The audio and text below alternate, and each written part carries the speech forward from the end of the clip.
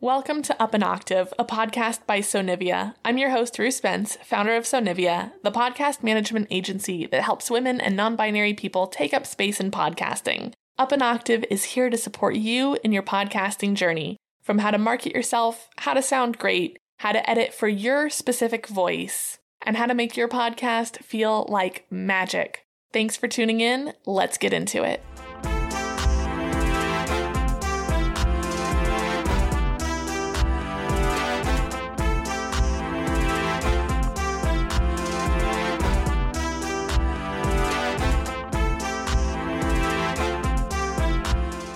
Welcome back to Up an Octave. Today I'm talking about volume. More specifically, we're talking about LUFS, L-U-F-S, what the heck it is and why it's critical for a pleasant listening experience, which turns into more downloads for you. So what is LUFS? LUFS stands for Loudness Units Full Scale, and it's a way of measuring sound. But instead of decibels, which measure actual volume, it measures our perception of volume. Think of it almost as like a wind chill or real feel for sound. I don't actually know how real feel or wind chills work, but I know that it can be 45 degrees out, but with the wind chill, it feels like 26. And so I'm like, just say it's 26. But that's honestly how LUFS works.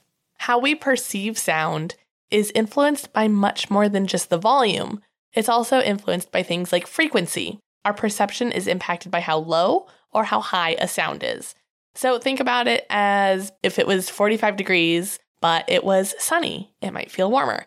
If it was 45 degrees, but you just got out of a swimming pool, you would think you were freezing to death. That's kind of how LUFS works as well. It's because of these really high or low frequency moments that a 160 decibel shotgun blast can feel so much more jarring than a 150 decibel rock concert. Over time at the concert, you just kind of get used to it. You adjust to that volume, and yes, your ears are going to ring and you're going to struggle to hear when you leave the concert and you are at like Waffle House afterwards. You're going to be like, what? I can't hear anybody. But it doesn't feel while you're there like it was necessarily painfully loud the way that a gunshot might. The idea is that normalizing the LUFS in your podcast will make it more comfortable to listen to an episode that might include everything from ASMR-like whispers to bursts of laughter. When you edit, you may hear that there are some parts of your episodes that are especially loud or quiet. This is something that I deal with a lot because I am a chronic fidgeter. And so I tend to lean really far away from my mic sometimes, and then I remember, and so I get really close to it. That's when you hear my chair creak, is because I tend to go back and forth a lot. And it is something that I consciously have to catch myself doing, but I don't always catch myself doing in the minute that it's happening.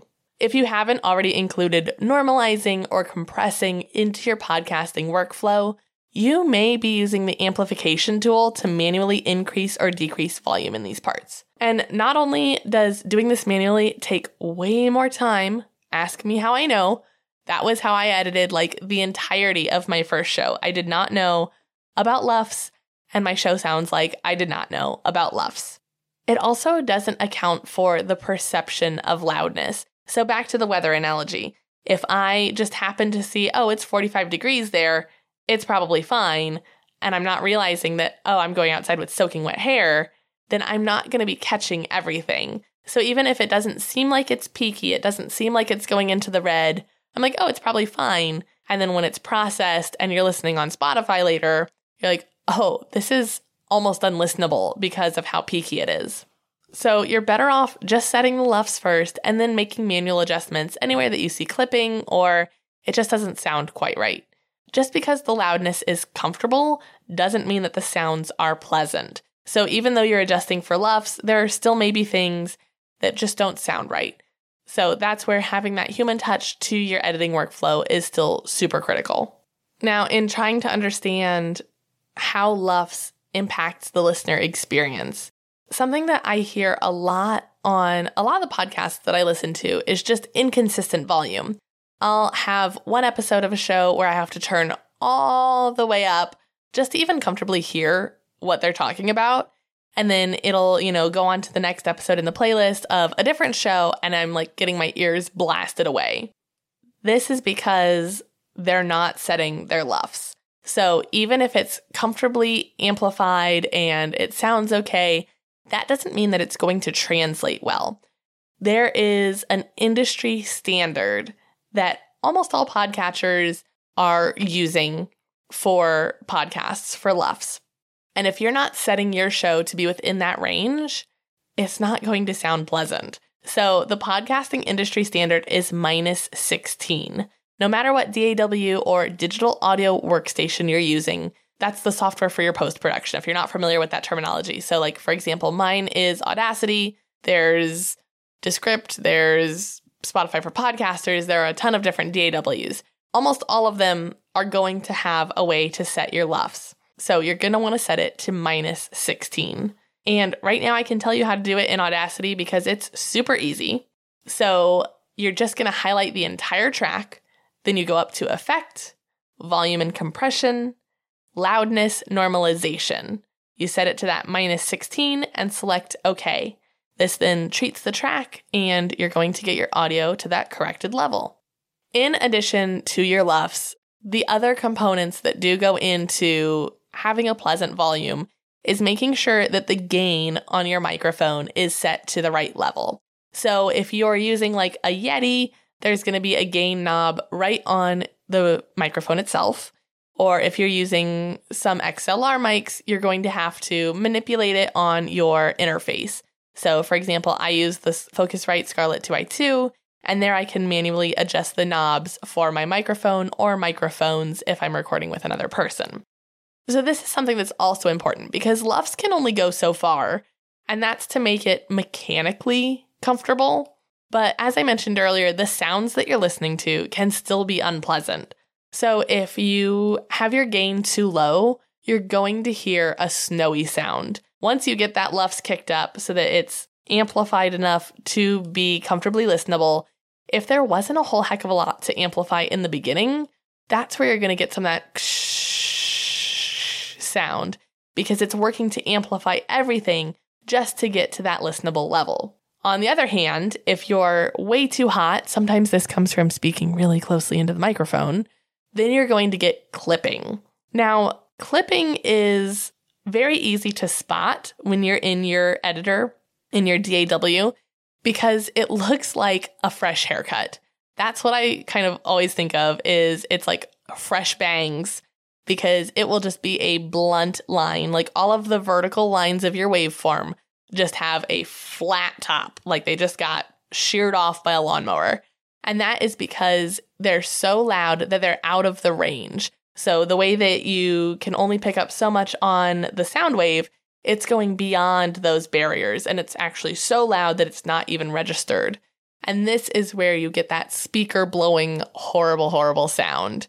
And you'll also have a lot of degradation of your audio quality at that level. In addition to setting the LUFS, making sure that what you're actually manipulating is even listenable in the first place is huge.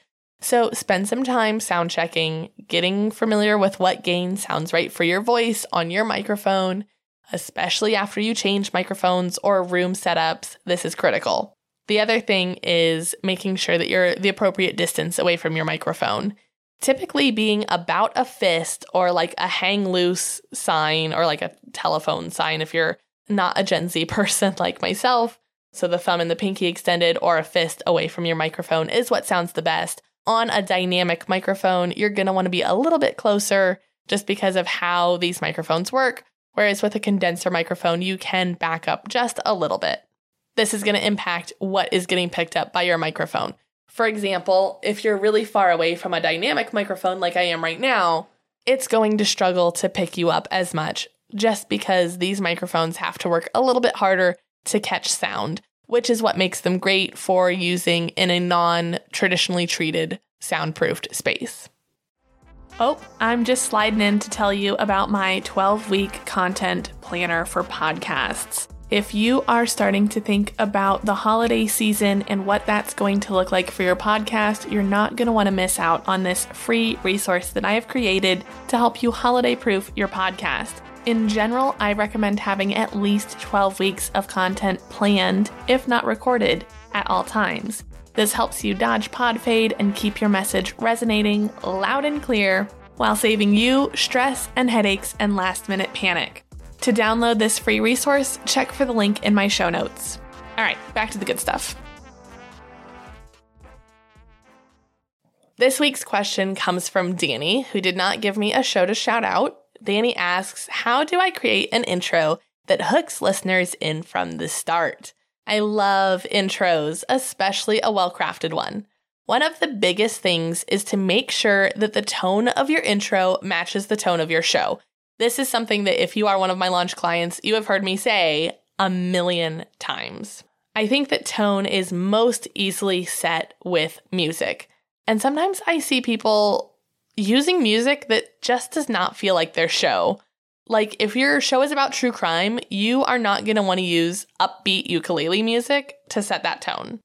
On the other hand, if you are a serious, wellness podcast, you probably don't want, ghostly moaning and chains rattling in the background. Also, make sure that your music feels genuine.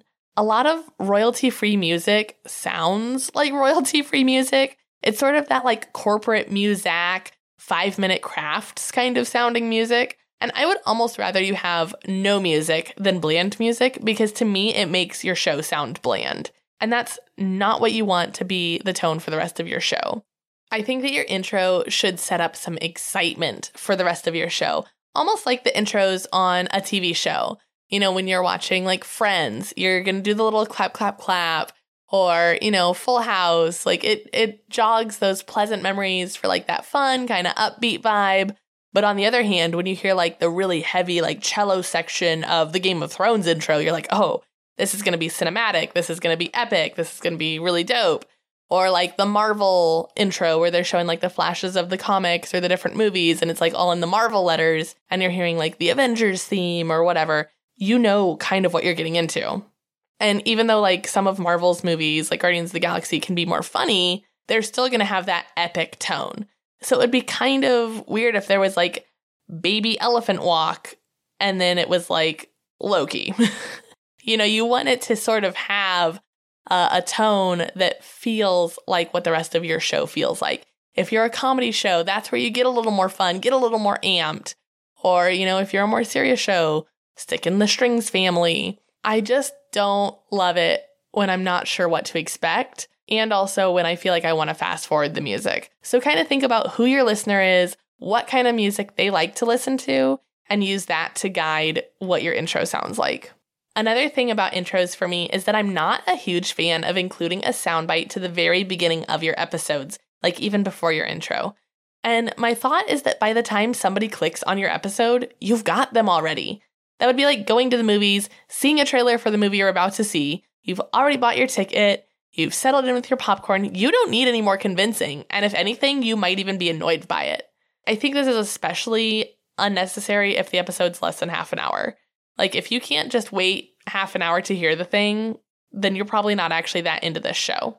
So I think save your sound bites for social media. Sound bites can absolutely be great if they're used appropriately. And to me, that is when you're repurposing on your socials. Some other things that I think your intro absolutely needs is a little brief summary of what listeners can expect, a little bit about who you are and why this is your show, why you have the authority or why you have the desire to speak on it, and what they can expect to get out of it. An intro that I think is definitely exemplary of all of the things that I'm talking about is the My Brother, and Me intro by the McElroy brothers.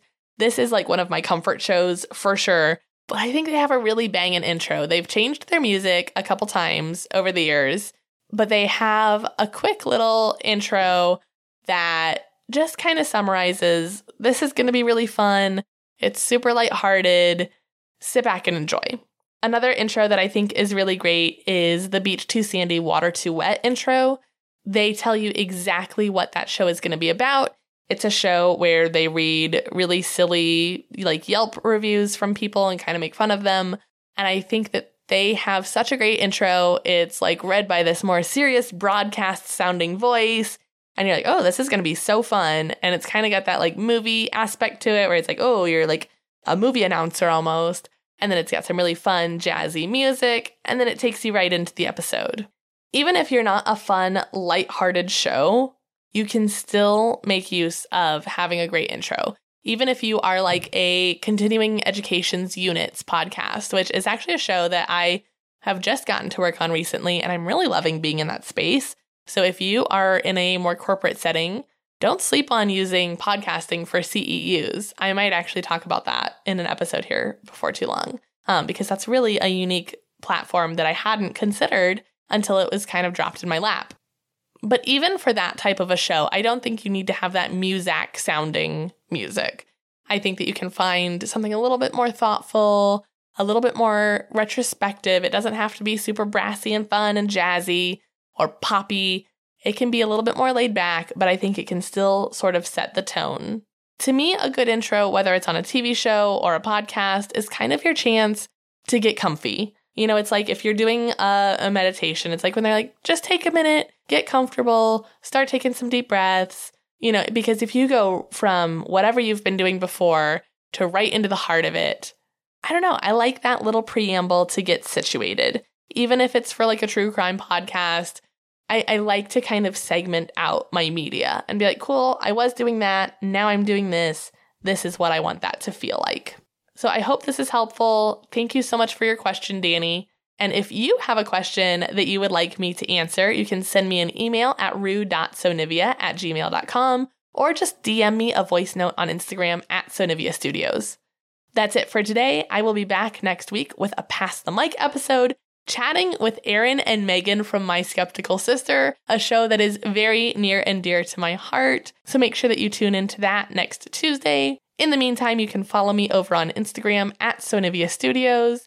And wherever you're listening, if you could please take a minute to either rate or review, because just like your show, mine needs those to grow.